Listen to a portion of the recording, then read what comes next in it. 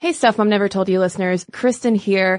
Before we get into today's episode on Olympic gymnastics, I wanted to acknowledge some major news that was actually breaking while Caroline and I were recording this episode. There has been a report that was published in the Indianapolis Star newspaper, which finds that USA Gymnastics, which is the Olympic gymnastic organization, has been systematically covering up allegations of sexual abuse by gymnastics coaches.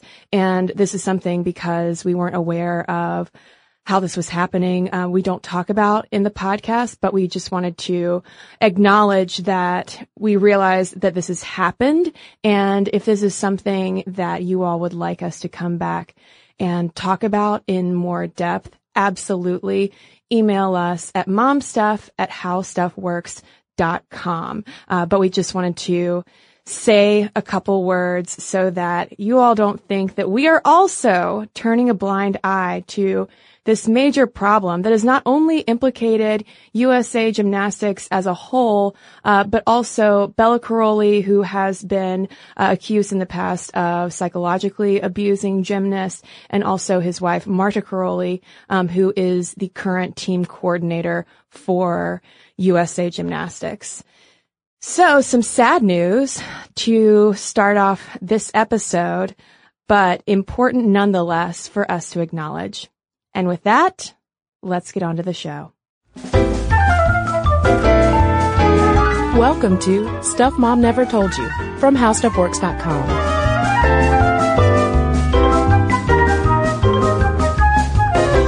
Hello and welcome to the podcast. I'm Kristen. And I'm Caroline. And today we are talking gymnastics. I'm excited. I'm so excited. So many little girls that I grew up with did gymnastics. I was not myself a joiner. I was a very shy only child, and my parents were just like okay with me not participating. Yeah, I can't do a pull-up. So gymnastics was never something on my mind. At least artistic gymnastics, rhythmic gymnastics, whole other ball field. I was all about the ribbon dancer. I would try to do the ball, like body juggle thing that they do, which really just looks like, like people at Bonnaroo with those like, well, it also reminds me of a video I just watched yesterday of an otter that was on a rock, and it was throwing a rock between its paws. And I was like, this looks like that gymnastics thing. Why don't the Otter Olympics exist? Oh, we've got the Puppy Bowl. I know. So we need the Otter Olympics. Oh, well, yeah, because O and O, it works perfectly. Otter Olympics. NBC, I'm already picturing the logo. It's so cute in my head. Call us, television. We have ideas. That's how that works, right? Yeah, it's just television just calls us. Television Inc. gives you a ring. But back to women's gymnastics. Oh, right. Not otters. Okay. Which we were talking about today. Some listeners had requested it.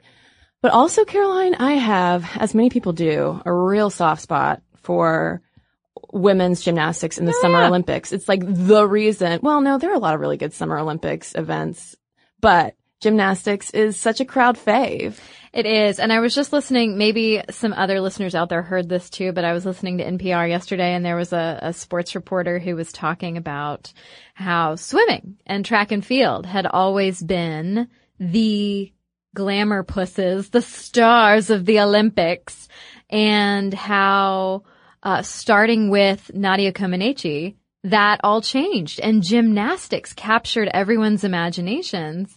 And I mean, that totally rings true for me too, because I grew up either watching ice skating with my mother or watching women's gymnastics with my mother. Like I literally until this previous Summer Olympics in 2012, literally have no recollection of watching swimming.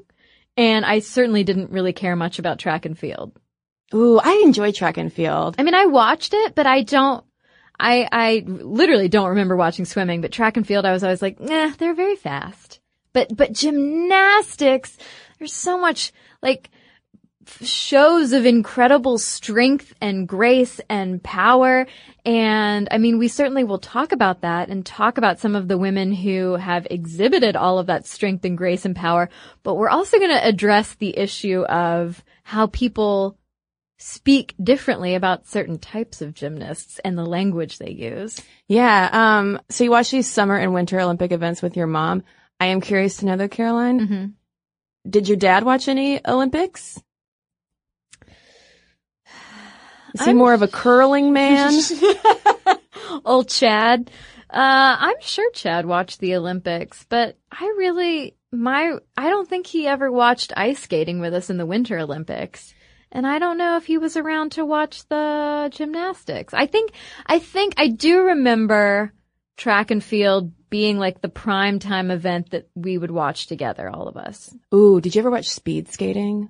Side note. Oh yeah. That was one of my and still is one of my favorite winter powerful thighs events. Such powerful thighs. When the Summer Olympics were in Atlanta in 1996, Mm-hmm. for listeners who might not know, Caroline and I are sitting right now in Atlanta, Georgia, where we work and live. Was it a big deal for you? You know, your family lives right outside of Atlanta. Yeah, we got out of town. Oh, you did? Yeah, my parents were not having it. Yeah. Oh. They did take me to the Centennial Olympic Park in downtown Atlanta. And I remember that being pretty cool. It was hot. It was so hot. And I remember going and you could buy all sorts of Olympic swag. And they had like this massive display of pins, like pins to stick on your clothes. And, I remember being so excited to get the soccer pin because little Caro loved to play soccer but was too afraid to join a team. So even though I loved playing and I had a great time doing it and I was not terrible for someone who had no practice or training, I never joined a team. And so buying that little pin was like my little joiner moment. I love that story so much. Do you think you still have that pin? Oh, I'm sure I do. 'Cause listen up, there's a denim vest hanging in my childhood closet covered in pins. Oh my gosh. Yeah. If my mom hasn't thrown it out, every once in a while she gets real like up in arms about how much stuff is left at the house. But also no, so, we visited Centennial Park. I bought the pins. I felt bad about not playing on a soccer team. And then my parents swept us out of town to go to our lake house in Michigan, where I was sitting on the couch the morning they were reporting on the Olympic Park bombing. So I remember running out to my mother and being like, there's a bomb, in Atlanta. And my mother being like, Mommy's talking. Just wait a second. And I'm like, really? Nothing? Okay. Yeah, that was kind of embarrassing. That and the fact that our Olympic mascot was nicknamed Izzy, which stood for what is it? Because but like people all didn't one word. know. Yeah, people didn't What really. is it? People did not know what it is.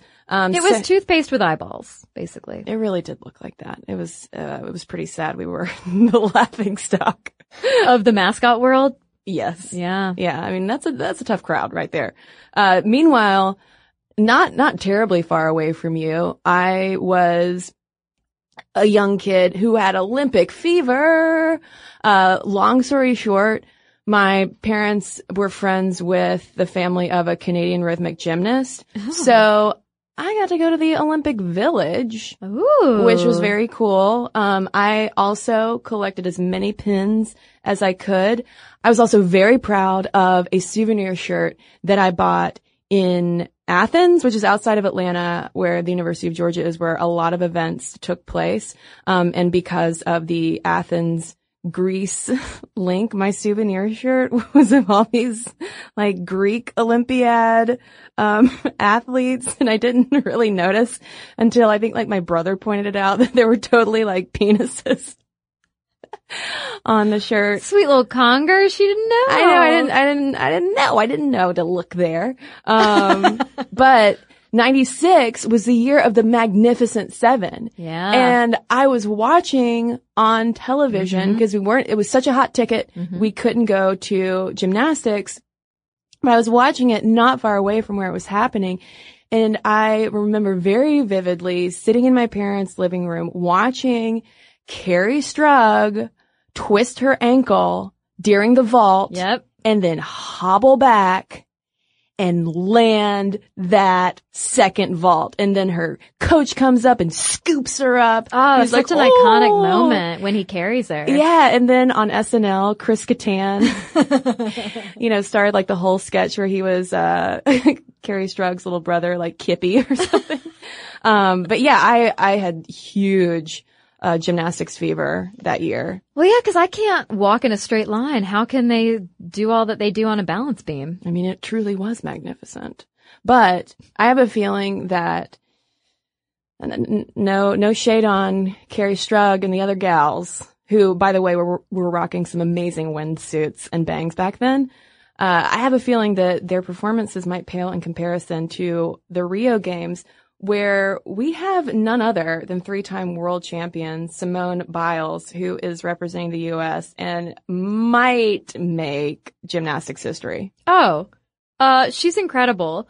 I never thought I would say these words out loud in a sentence, but I could seriously watch videos of her flipping around all day long. Yeah. I was just telling Kristen before we came in to record that I feel that Simone Biles is able to defy physics, because if you watch her videos of her routines, it literally will look like there's not enough time and space for her to continue flipping so that her head is above her feet. Allowing her to land on her feet and not her head. And she does it. She pulls it off, and I don't know how. Yeah, I mean, and she is so talented. She's basically the Serena Williams of gymnastics. Only very compact. Yes, much shorter, but probably as strong. I mean, that girl is nothing but muscle. And we're going to talk more about Biles later in the episode, but I also want to mention that I'm going to be keeping an eye out for Deepa Karmakar, who is the very first female gymnast from India ever to qualify for the Olympics. And she stands a good chance to win a medal at Rio because apparently her vault is incredible. She can do this type of vault. I forget what kind it is called, but this vault that is deadly because if you overshoot it, you can break your neck very easily and die. But she can do it. Deepa has got it nailed. So they're thinking that she's definitely a medal contender.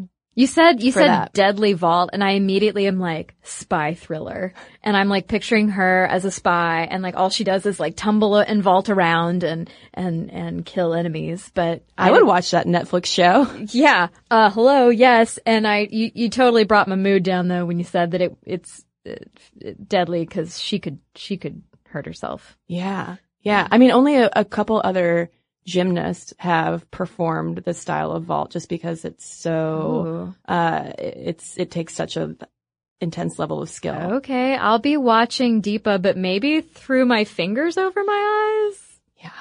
Yeah. And a quick disclaimer for gymnastics fans out there. We are just going to focus on Olympic gymnastics because if we tried to cover the entirety of the sport, which thrives on the college level as well, NCAA gymnastics is huge. We would be here all day. Oh yeah. I mean, when I was in college, when you and I were in college, we were in college together, the gym dogs were a huge thing. UGA's women's gymnastics team.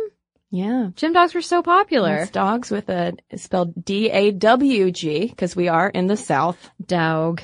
Yes. Gym dogs. So we can't be here forever talking about the entirety of the sport, nor can we be here forever talking about the gym dogs and how often my roommate went to see them at the Coliseum in Athens, Georgia, not Greece. But we should point out that there's actually, out of all of the different types of gymnastics, there's only 3 at the Olympics: artistic, rhythmic, and trampoline. And rhythmic is the one with the ribbons, right? Yes, the ribbons, the pins, the ball, and the seeming lack of spines because they can just twist all which way. It's the closest you will get at the Olympics to a Cirque du Soleil performance. Oh. It's incredible. But yeah, we aren't going to talk about rhythmic. We're just going to focus on artistic. Trampoline gymnastics, that sounds like a lot of fun, but we're not talking about that today. And we are obviously going to talk about people like Simone Biles and Nadia Comaneci and Mary Lou Retton, who have really, made the sport what it is. But we also want to talk about how women's gymnastics is especially vulnerable to sexist sports media coverage. Oh, yeah. Big time. No surprise. No surprise there at all. But first, we're going to somersault right in to a little bit of history, courtesy of Gymternet, which I discovered there's a whole internet devoted to the gymnastics, and it is referred to as the Gymternet, and I love that. But there's also a site, gymter.net, i.e. Gymternet, which is just terrific. It's just this treasure trove of gymnastics information, more gymnastics information that one could possibly ever even want unless you are so into the sport. So we reference that a lot. And also there was a great piece over at Fusion focused specifically on gymnasts of color in the Olympics. So let's get in our podcast time machine and let's go back to 1928. Wait, we're not going back to ancient Greece? No. Oh. No, we're skipping ancient Greece, hopping into 1928. American women have been able to vote for 8 years. Terrific. Wonderful. And the Olympics are in Amsterdam. And this is the first time that women gymnasts are invited to participate. But not American lady gymnasts. Right. American women did not go. There weren't that many women gymnasts in the 28 Olympics.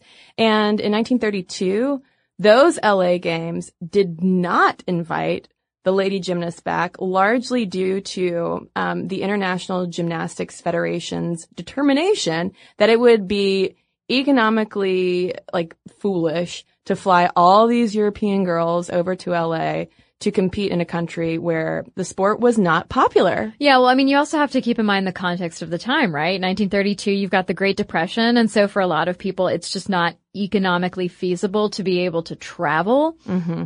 And at the same time, you have a lot of gymnastics programs being dropped from U.S. schools because of financial issues. So basically, people are kind of, in general, hunkering down and trying to weed out things that aren't super vital to their day in and day out lives. Yeah, so there just wasn't a ton of interest. But then in 1936, Team USA goes to the Olympics for the first time.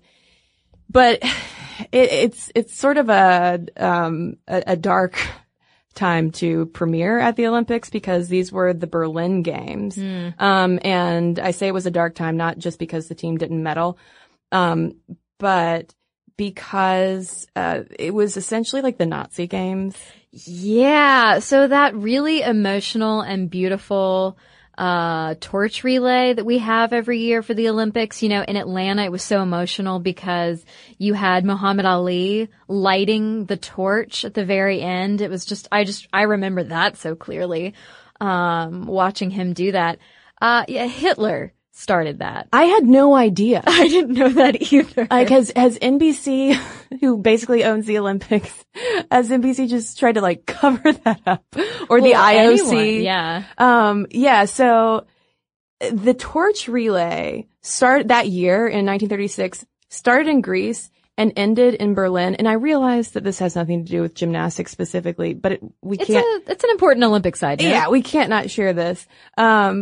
The torch relay started in Greece, ends in Berlin, and the final runner that year passed through rows of swastika flags, and it was Nazi propaganda. Yeah, because they were basically trying to associate themselves with these superior athletes and intellects of ancient Greece. Yeah. So, never gonna look at the torch relay quite the same again. Because it started as Nazi propaganda. They even had Leni Riefenstahl film this relay and release it in her documentary about the Olympics called Olympia.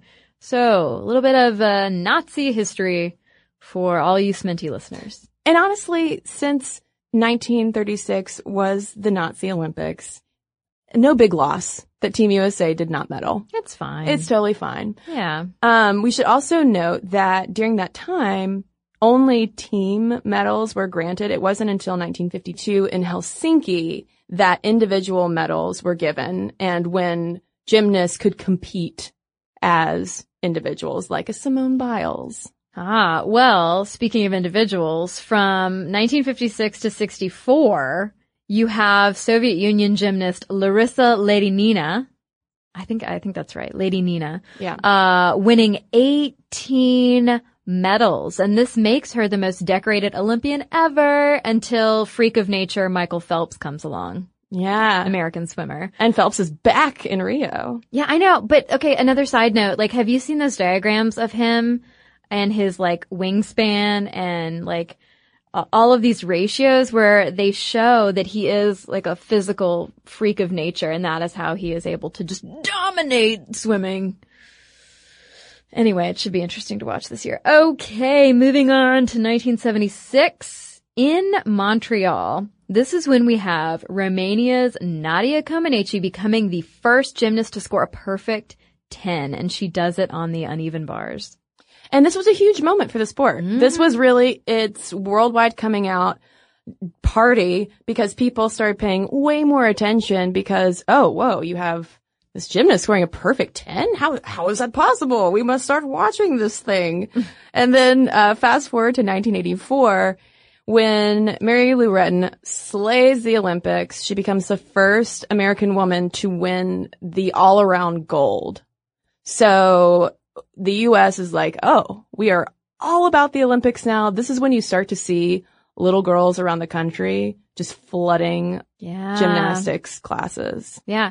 Well, keep in mind, too, that in 84, the Soviet bloc was boycotting the games, which meant you didn't have those, like, gymnastics dominating countries that were typically, it was what? So it's the Soviet Union, you've got Romania in there. I want to also say it's basically like Eastern Europe and today Russia that really dominated for most of Olympic history. Yeah.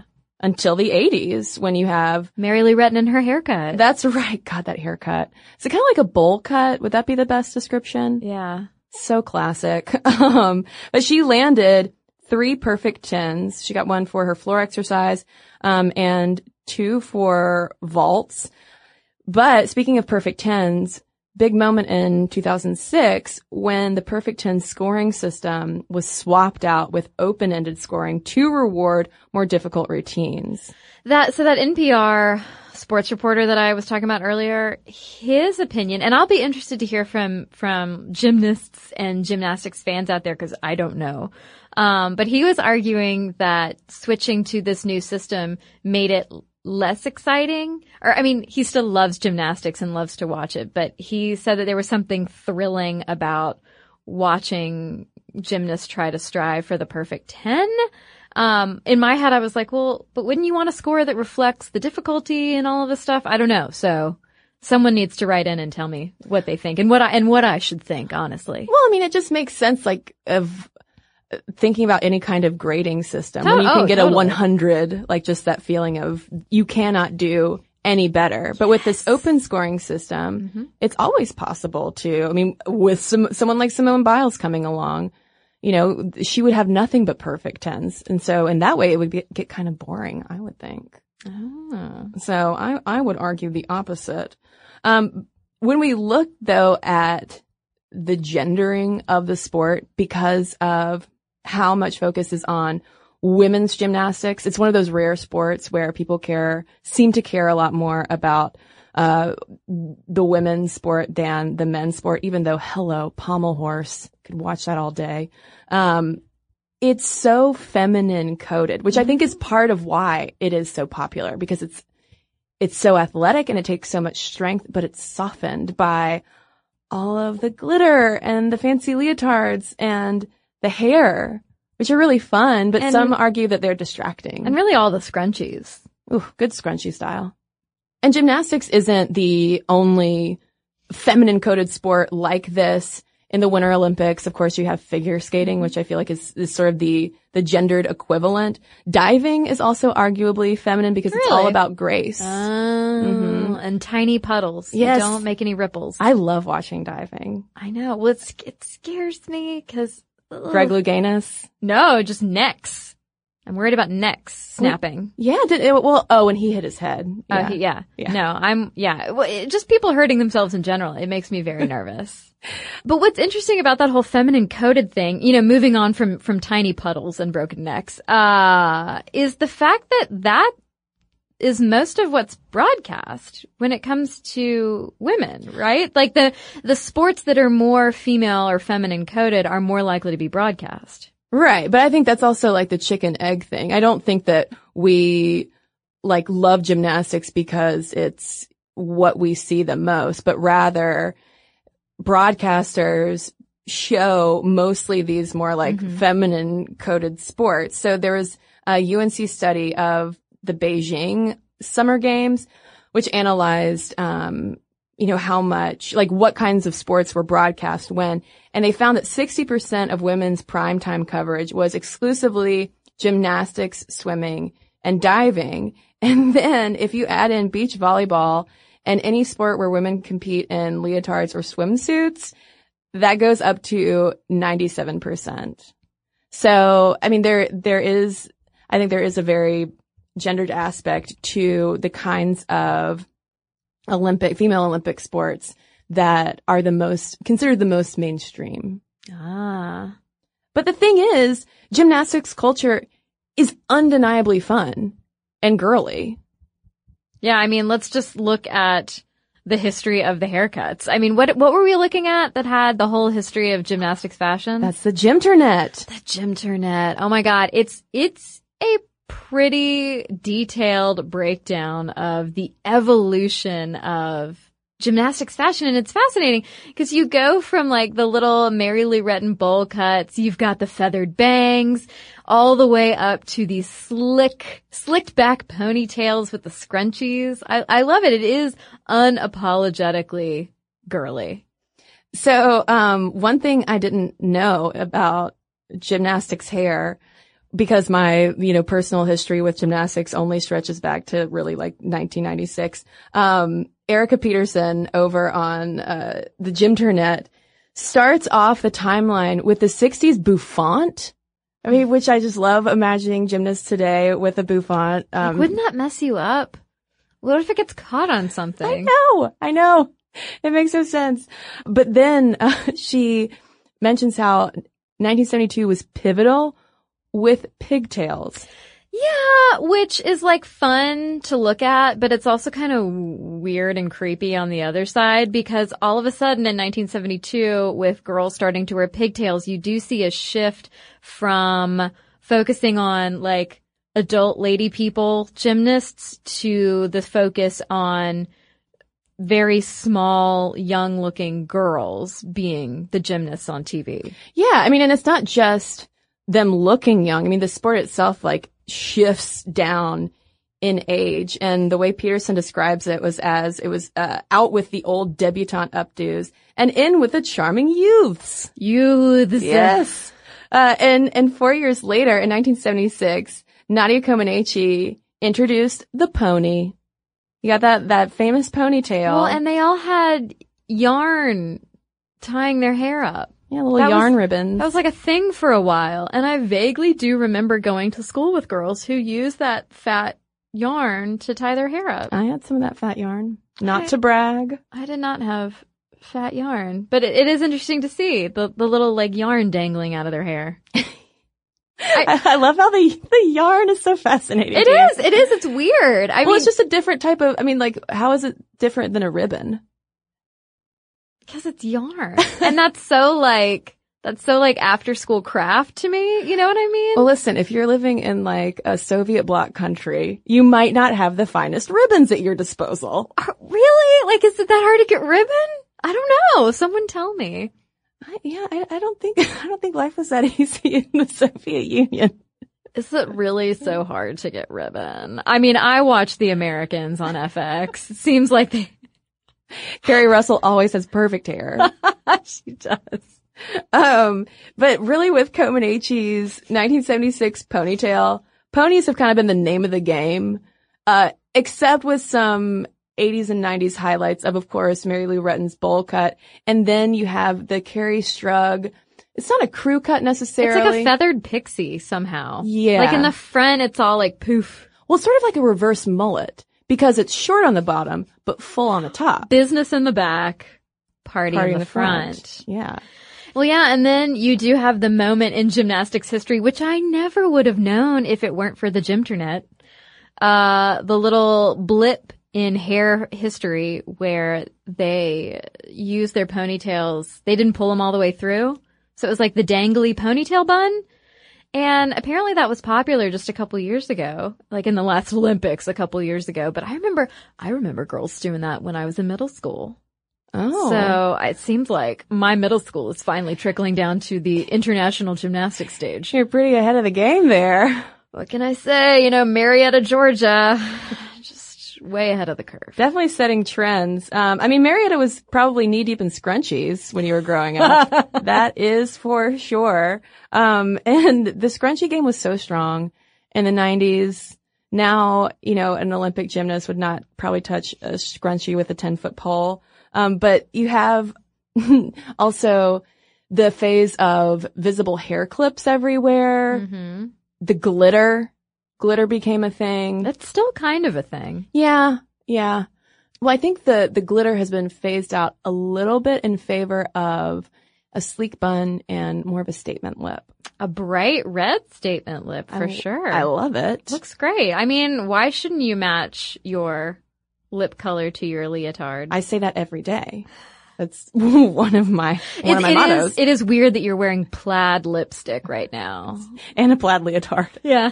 My chambray, lipstick is just making me look dead. So maybe I should rethink this trend. If I could wear a chambray leotard, I'd do it.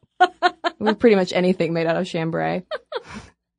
And I'll prove it. But of course, there have been also many articles devoted to leotards, because there's been such terrific leotard fashion in gymnastics. The ones with the little collars on them from the 70s and 80s. I know, a little Peter Pan collar. Yeah. Hello. Totally cool. That with your little pigtails and yarn, fat yarn.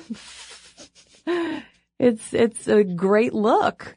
But leotard technology is a real thing. That's right. She said leotard technology. Mm-hmm. They evolved from essentially polyester swimsuits to these high-tech razzle-dazzle get-ups that cost hundreds of dollars. And by the 60s and 70s, leotards have become more form-fitting for mobility and safety. So it's probably the same reason the bouffant went out. Like it keeps getting caught on the balance beam. Same with your gymnastics dress that you're wearing.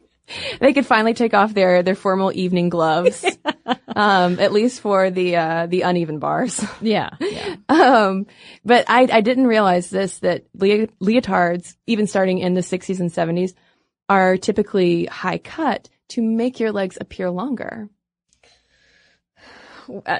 Is that important in gymnastics? Absolutely, because it's all about appearance and lines and grace. And so they are short. Yeah, they're very short. And so by making, and their legs are very muscular. So probably having that higher cut, leotard makes their legs appear both longer and leaner. Oh. I'm also tapping into my ballerina past. Oh, I was just thinking of every women's magazine every spring. It's remember ladies, wear a high-cut bathing suit. It's well, that's not going to distract from my saddlebags.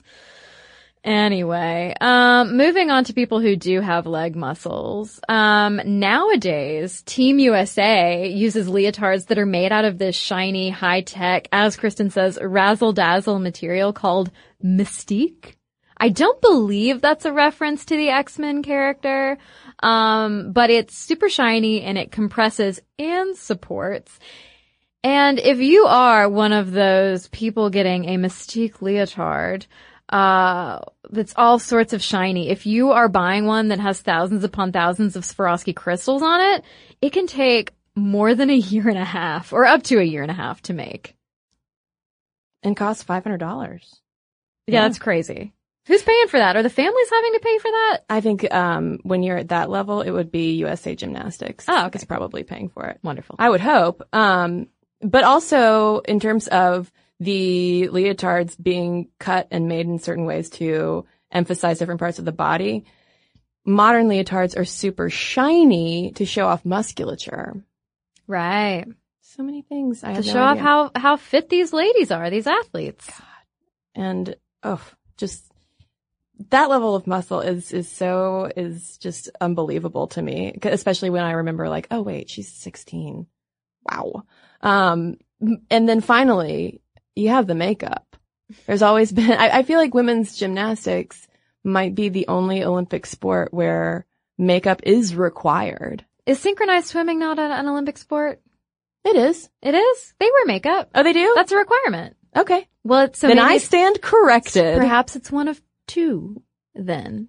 I guess you gotta get a lot of good waterproof mascara for that one. Yeah. Lots and lots of waterproof mascara. Olympic gymnast Alicia Sacramone told Fashionista that, quote, "You just kind of have to match your eyeshadow to your leotard because that's a big deal. You gotta match." Big deal. But no nail polish. They're not allowed to wear nail polish. It's like, okay, you can put glitter in your hair.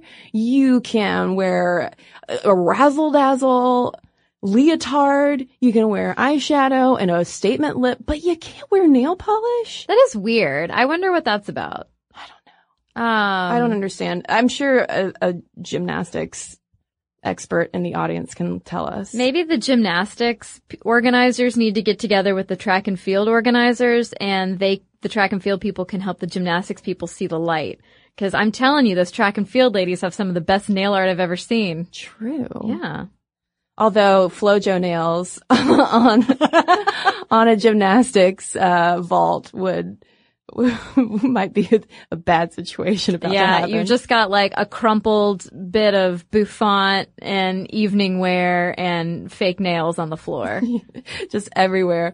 But the thing is, like, as fun as all of these like superficial features of gymnastics and gymnastics culture are to watch and to talk about, you do kind of wonder, like, why? Why do they need to match their eyeshadow to their leotard? Why would an athlete of this caliber be judged not only on that, but also, even them just like having to smile? Yeah. Well, I mean, it's the same thing.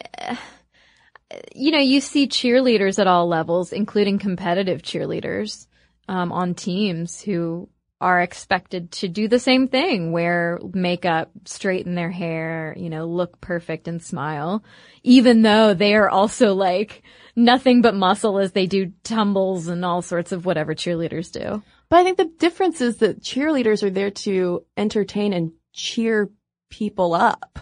So of course they would be expected to smile.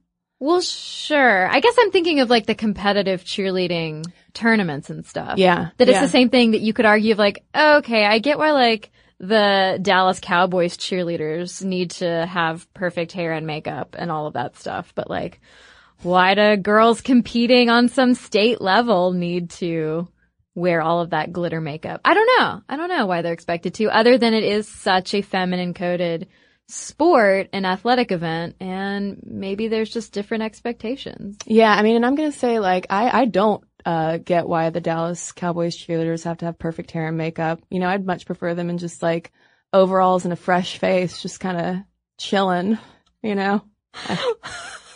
Wearing Levi's and a cowboy hat. Yeah, why not? Riding a literal cow. Sure. There we go. Cow leading. It's the new sport for women.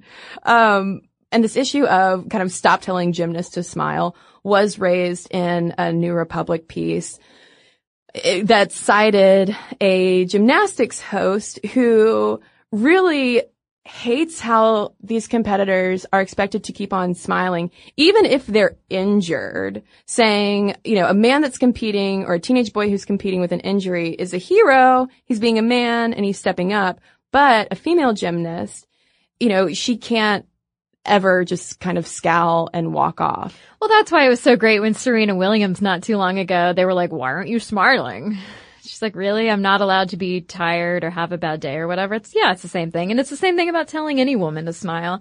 But I mean, you also have to keep in mind that there is that kind of seedy underbelly of gymnastics in terms of allegations of abuse and eating disorders and other sorts of, body and health dysfunction, basically. And so you imagine if like stuff like that is potentially going on and you're still telling people to smile. It's like, maybe we have bigger fish to fry. Yeah. I mean, I can verify that at least among rhythmic gymnastics, eating disorders that are promoted by coaches are a huge problem. And then there's the whole infantilization aspect where, I mean, if you just look at the physiques of many top tier gymnasts, they have, small breasts and very petite frames, and there's this idea that essentially they are trained to kind of delay puberty as long as possible because it's apparently harder to tumble and vault when you have C cups. But Elspeth Reeve, who wrote that New Republic piece, was talking to NPR saying that the sport was very much focused on these little girls dancing on a playground, like the way that the NBC commentators would, talk about these gymnasts was very infantilizing. Not to mention the fact that these athletes are pretty much exclusively referred to as girls and also princesses. Like princess rhetoric comes up a lot where a girl getting there, and see, I'm doing it now, where an athlete getting there is, this princess who is living a fairy tale life and she's wearing this bejeweled leotard and look at her and all her loveliness. Yeah. And I mean, we read from a lot of like sportscaster type people and people in the sports world about how when you're looking for stuff to talk about as these athletes are on camera, people want to hear a story. They're watching it on television at home. They want to hear a story, and it's almost like fairy tale porn. They're like, oh my God, I want to hear more about how this young girl overcame so much to be here, to show up with her fat yarn in her hair.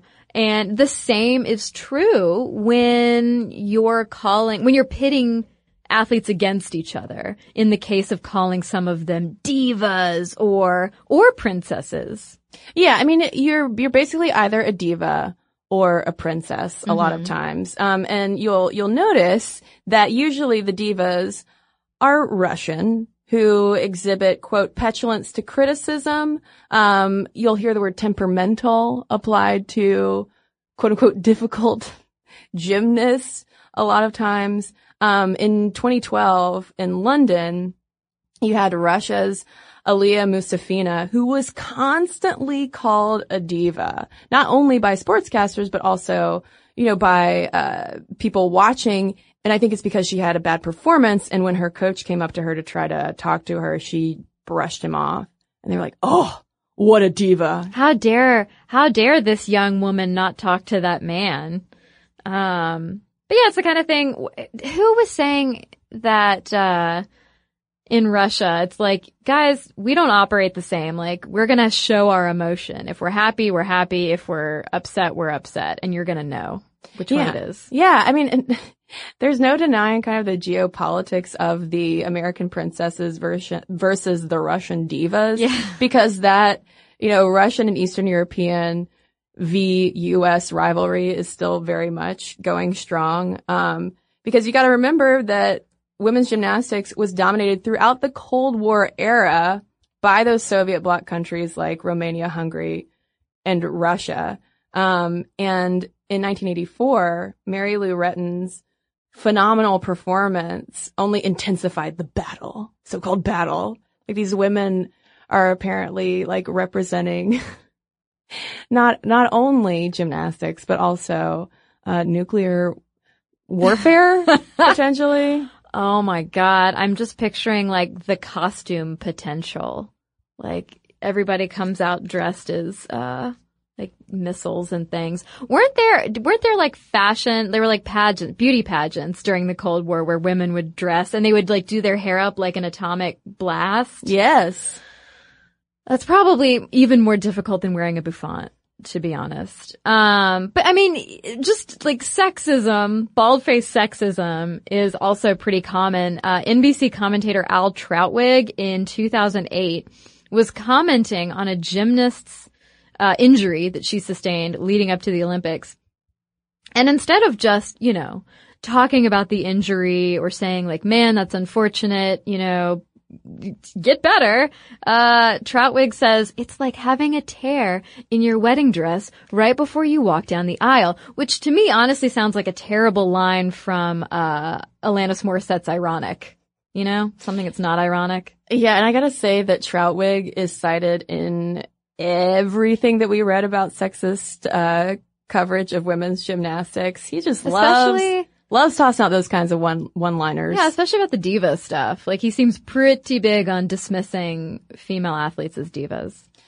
But the good news amid all of the sexist sports coverage is the fact that the Gymternet exists. And we're going to talk about that when we come right back from a quick break. Caroline, to-do lists can seem out of control sometime. I know at least mine do pretty much every day because there is so much to do, but so little time. But there's one thing that we can all check off our to-do list, which is going to the post office thanks to Stamps.com. Because with Stamps.com, you can buy and print official U.S. postage right from your own computer and printer.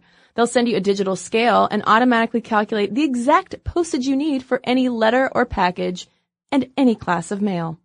And right now, you can sign up for Stamps.com and use our promo code STUFF to get a special offer. It's a 4-week trial plus a $110 bonus offer that includes postage and a digital scale. So don't wait. Go to Stamps.com before you do anything else. Click on the microphone at the top of the homepage and type in STUFF.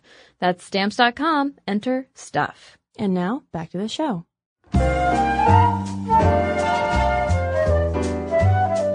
So the Gymternet, as I alluded to earlier in the podcast, is the network of online hardcore gymnastics fans who are basically giving the sport the legitimate coverage that they wish it would receive year round, not just when, every 4 years when the Summer Olympics comes around. Yeah, and the community of people that constitutes the Gymternet has become a go-to source for a lot of people. They are the ones getting the stories and interviews with men and women in the gymnastics scene that mainstream sports news just isn't. Maybe because they don't have time or space to dedicate to it, but maybe also because not enough eyeballs are getting on the gymnastics content. Well, and I have a feeling too that there's some of that sexist marginalization happening where it's like, we like to see it every 4 years, those cute divas and princesses coming out and flipping around. But the Gymternet stars have really become, to put it in internet terms, they've become the influencers of the sport. And I love that it started with Tumblr. God, it's so millennial. It started around 2008 on Tumblr in order to, as Elspeth Reeve told NPR, that it started in order to provide the real necessary pushback that's not about the sparkles and the girlishness. It's about the crazy workouts, the incredible athletics, the injuries, and coming back from injuries. And there's even a podcast. Yeah, you've got Gymcastic, which is hosted by a law librarian named Jessica O'Byrne.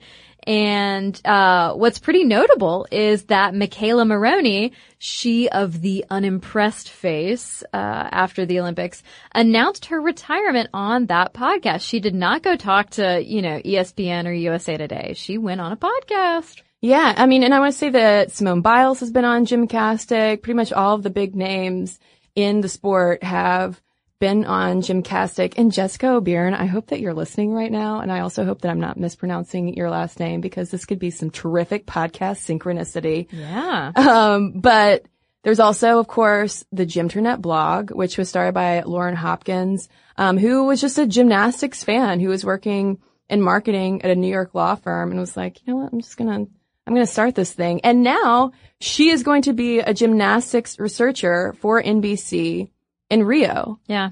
And seriously, if you have any interest in gymnastics, you got to check out the Gymternet. But isn't that not to project my young Caroline dreams onto anyone else. But isn't that the frickin' dream to like be hosting a passion project blog that like you're so obsessed with that you can't stop doing, you can't stop researching and writing for, and then frickin' NBC is like, hey, can you come like actually work for us to do all of the stuff that you're doing for yourself? Yeah, I mean, like, she's a go-to source now. She and O'Byrne are go-to sources for, you know, press coverage of gymnastics. Good for them. That's amazing. They know their stuff. They do know their stuff. And both are, you know, just so well produced. I mean, it's not, this isn't amateur level. I mean, it's technically amateur, but it's professionally, you know, it's professional level terrific. And both of them are just so well done. It makes sense that they're getting national attention for what started out as passion projects. Yeah. It is the millennial dream come true. It all starts with Tumblr. Well, speaking of Tumblr, I feel like that's the transition here. One thing that we wanted to address is the racial coding of gymnastics. And I say speaking of Tumblr because, of course, Tumblr is, you know, all about social justice and diversity and maintaining awareness of these kinds of things. And the question is whether this gymternet era sport now is becoming less racially coded as a white sport. Yeah. I mean, you do have the fact that as of 2007, only about 7% of the American gymnastics population is black. And that doesn't equate to the percentage of African Americans in the overall population. Yeah. So basically they're underrepresented.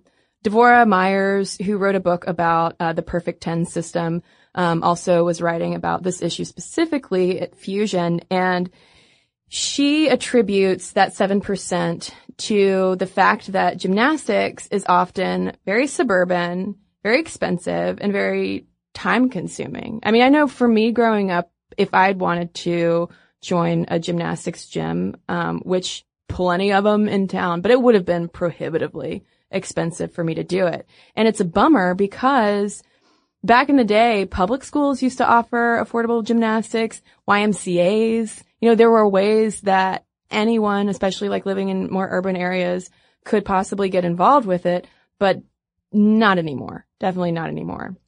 Yeah, to the point where at just 16 years old, gymnast Gabby Douglas had to move all the way to Iowa without her family to live with a host family in order to work with her coach. Yeah, that profile, Time Magazine profile of Gabby Douglas right after the London Olympics, when she, of course, won the gold, was, I mean, just stunning. Like, thinking about her sheer determination. And I know determination and confidence and bravery, those are like three adjectives that always get thrown out whenever we're talking about Olympic athletes.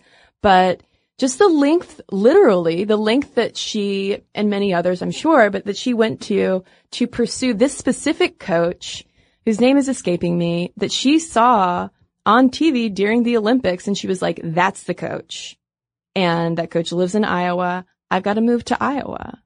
You know, and trying to figure that out, and also paired with such an intensive training schedule. There was one instance apparently when she kind of revolted and was like, I'm not going to practice because it's Christmas. But I mean, that's the level of dedication that it takes. Yeah. In order to make it this far. Yeah, and something that's limiting to a lot of people, not just on the basis of ethnicity, but something that's limiting to a lot of people is the degree of physical expectation placed on gymnasts, much like ballet. You know, you are expected to be lithe and thin. You're expected to have those high leg lines helped out by your shiny leotard. But also kind of the look in general, that is where the ethnic component comes in, because the look, especially because so many of those early successful gymnasts were coming out of Eastern Europe, the look has traditionally been white and delicate. And it's so much like ballet, and, you know, which is part of why Misty Copeland's success has been so outstanding, since she doesn't have that quote unquote perfect ballet body type, which is very similar to the quote unquote perfect gymnast body type. But it's all, I mean, it has to do with how the sport came out of Russia, which is also where, a lot of early ballet was happening. And so, I mean, the history of it, the earliest history, it was very white. But the problem is now you have some people like, I forget what year it was, but there was an Italian gymnast and coach. Ooh, yeah. Who I think talking about Simone Biles saying, that essentially she was getting like affirmative action, like points. Yeah, and the coach just, cause the actual athlete said something like, should I paint my skin black in order to win? Oh, and then the coach comes out and you're like, okay, all right, this person clearly is an idiot. Here comes the coach. Let's see what the coach has to say. This person will make it better. Oh my God, the coach made it 1,000 times worse with his commentary. And a lot of it tied into ideas that have persisted over centuries, mind you, of athleticism and power, physical power among Black people in general versus like elegance and daintiness and purity of white people. And that's definitely a really icky, awful, ugly stereotype that you see persisting in sports, particularly when you bring people from so many countries together. And so it's reflected a lot of times in sports commentary, which is, so you're not only hearing diva and princess being tossed around, you're hearing powerful being used for someone like a Simone Biles, which, not that she isn't. And whereas things like elegant are typically reserved for white athletes. Yeah, I am so excited to watch the women's gymnastics in Rio this year just to listen for any kind of gender and like ethnic coded language to see just how prominent it is and see if maybe we've moved past it some. And the thing about that, the undertone, the subtext, the subtweet of the powerful description are allegations that Simone Biles and these like very like literally strong gymnasts are stripping gymnastics of its original artistry. Yeah. But you hear that usually from like Russian and European competitors where it's like, by artistry, do you mean white people, like white, thin, long white girls, which I'm kind of a thin, long white girl. Like thin, long white girl. No shade, but it's like, what do you really mean by that? Yeah, Kristen's always lying down, so you can never really describe her as tall. You just have to say that she's just long. Just long. And also, we gotta talk about what happened at the London Games when people complained across the internet that Gabby Douglas's hair was not neat enough. It's like, hold the phone. Are we really talking about a gymnast of color's hair situation? She is winning the gold and you are complaining about her hair. Hello. Like racist past and present. Do you remember what the problem was with it? They just said it wasn't neat enough? Yeah. I just didn't like it. That's a case of people not examining their own racial biases. Yeah, I mean, because black hair has never attracted any kind of like unwanted or racist. Oh, wait. Oh, it always does. It always does. But I did notice that just kind of going back and looking at photos from past Olympics, Dominique Dawes, who was a member of the Magnificent Seven and the first African American gymnast to win a gold medal, she wore her hair short and natural at the 2000 games. And I'm so glad that Twitter did not exist then, because I can only imagine the feedback she might have gotten. Yeah, and that's like the two-sided thing about that, right? Is like everybody's like, oh man, if only Twitter had existed back then, and then Dominique Dawes could be the same level of heroine, you know, the way that we talk about a Gabby Douglas or a Simone Biles. But on the other hand, it's like, oh, but Twitter can be so awful. Yeah. So awful too. Well, and that visibility factor absolutely, you know, contributes to the underrepresentation of gymnasts of color in the sport. Because, for instance, you know, in '84, Mary Lou Retton inspired a ton of white girls to start taking gymnastics. But it's not until 2012 when you have Gabby Douglas's historic gold in London, establishing her as a role model. And now with a woman like Simone Biles, I've seen her videos shared by all types of people on social media who are astounded at her abilities because she does. She totally defies physics. And so you have to wonder, like, I wonder what the Simone Biles effect will be. Yeah. I mean, Mary Lou Retton has already called her the most talented gymnast she's seen in her life. She's the first female gymnast to win 3 straight world championships. And if she wins 3, I don't know if it's gold medals or just medals in general at Rio, she will be the most decorated American gymnast ever. And she already has a gymnastics move named after her, the Biles, which is a double layout half out. If you know what that is, it's very impressive. And she debuted it at the 2013 World Championships. And her backstory makes her success all the more incredible. Yeah, no kidding. At just 2 years old, she and her 3 siblings had to be removed from their home because their mother was struggling with addiction. And so their grandfather, Ron, and his wife, Nellie, end up adopting the kids in 2003. And at age 6, Simone starts taking classes, and she's basically like a little gymnastics prodigy. She progresses super fast. And in 2013, she has a terrible meet, but this proves to be an actually great turning point for her.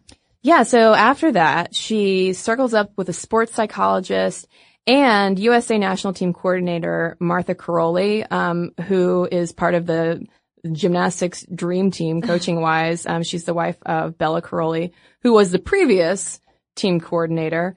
And I don't know what that sports psychologist and Martha Caroli were able to inspire in her, but just 3 weeks later, she won the U.S. championship. And 2 months later, the world title. And since then, she has not lost a meet. I don't know. Like, people, therapists, psychologists, and professionals like a Martha Caroli, they can help you get out of your head. Like, that was something that Gabby Douglas said that she struggled a lot with, was just getting too much in her own head. And when you're thinking too much with your brain parts, you can't be as effective with all your body parts moving around. And so there's a lot of discussion about how important it is to have that confidence and faith in yourself that all of those sports commentators do dismiss as diva behavior. You've got to think that you're the best. You can't be walking around making BFFs all over the floor. We're not here to make friends. This is gymnastics. We're gonna kick butt. And one similarity, though, between that Time magazine profile of Gabby Douglas from a few years back and a New Yorker profile on Simone Biles is always circling around to the athletes not thinking they're the best. And that was really a major focus of the Gabby Douglas piece, unlike Simone Biles. I mean, Time really seemed to want to like hammer home, like, she's so good, but she doesn't think she is. She's so insecure. She's so great, but she's so insecure. Which I was like, why? That's like that One Direction song, which I also hate. You're beautiful because you don't know you're beautiful.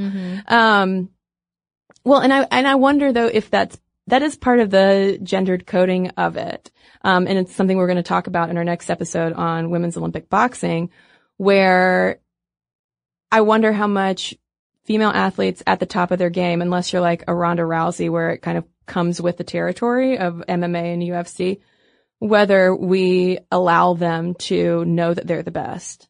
Because the New Yorker profile ends with Simone Biles saying, people say I'm the best, but I still don't think that. I guess if I go to the Olympics and do well, maybe I'll believe it. And you're the best in the world already. Why don't you believe it? And I just wonder if it's like a little bit of media cherry picking, or if it's, like some coaching psychology where you keep them insecure in how good they really are, or if, all gymnasts have imposter syndrome. I'd read that book. I want to read that study. Not a perfect 10. Imposter syndrome at the gymnastics gym. The gymnastics gymnasium. But I mean, do you think that's the case? What do you think's going on with that? I have no idea. I mean, she could be being modest, or it could be that like this skill literally comes so easy to her that she can't see through to realize just how incredible she is. I don't know. Oh, also, I forget how young they are too. Yeah. And our society doesn't exactly, like build teen girls up to believe they're the best and the strongest. No kidding. So if anyone has any insight on that, please let us know. And gymnastics fans, Olympic gymnastics fans, hope that you enjoyed this look at this segment of the sport, because it was really fun to dive in and revisit the Magnificent Seven, learn about those high-tech leotards, all the crystals, and my fandom for Simone Biles and Gabby Douglas and the rest of the USA team is only reinforced with this podcast. So now, listeners, we want to hear from you. momstuff@howstuffworks.com is our email address. You can also tweet us at momstuffpodcast or message us on Facebook. And we've got a couple of messages to share with you right now. I have a letter here from Amy in response to our librarian set of episodes. She says, first I want to say I love, love, love your podcast. I'm a fairly new listener who was pointed to your podcast by my digital pen pal a few months ago, and I'm hooked. I'm already an avid listener of How Stuff Works, and I can't believe I never branched out to the lady side of the Stuff family till now. I've recently listened to your librarian episodes, and I'm left feeling like I missed my true calling to be a librarian. Talk about a dream job. In part 2, I believe you mentioned bibliotherapy and that neither of you had heard about it. The amazing folks at the School of Life have actually been offering this for a few years now. For a mere £100, you receive a one-on-one bibliotherapy session in which you are given a stack of literature tailor-picked for you and your situation. That sounds incredible. Amy, thank you. She goes on to say, for a more DIY approach, the creators of the School of Life bibliotherapy sessions also put together a book called A Novel Cure, an A to Z of literary remedies that reads as a dictionary with literary suggestions for everything that ails you. And the site is thenovelcure.com. The book's accompanying website offers free suggestions to chosen folks who write in and also have a list of ailments with accompanying cures to peruse online. I find it a fascinating resource when choosing books as gifts. Keep up the amazing work. And thanks for all of this backstory, Amy. I want that book right now. I've got a letter here from Maureen, also about our librarians two-parter.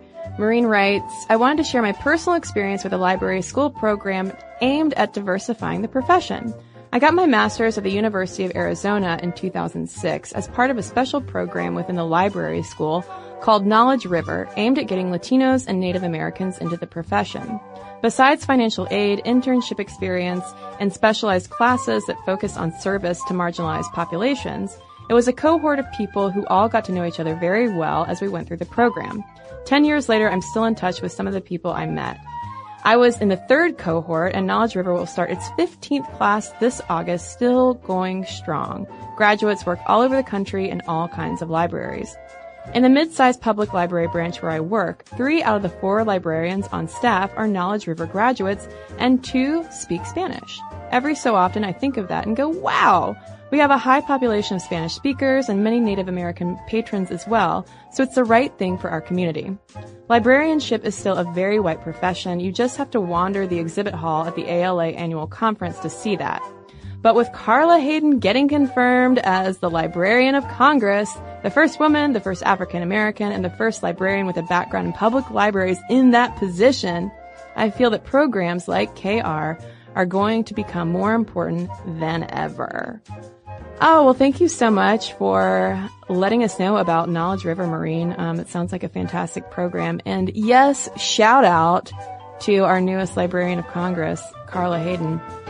And if you've got shout outs to send to us, momstuff@howstuffworks.com is where you can send them. And for links to all of our social media, as well as all of our blogs, videos, and podcasts with our sources, so you can learn more about gymnastics, head on over to stuffmomnevertoldyou.com. For more on this and thousands of other topics, visit howstuffworks.com.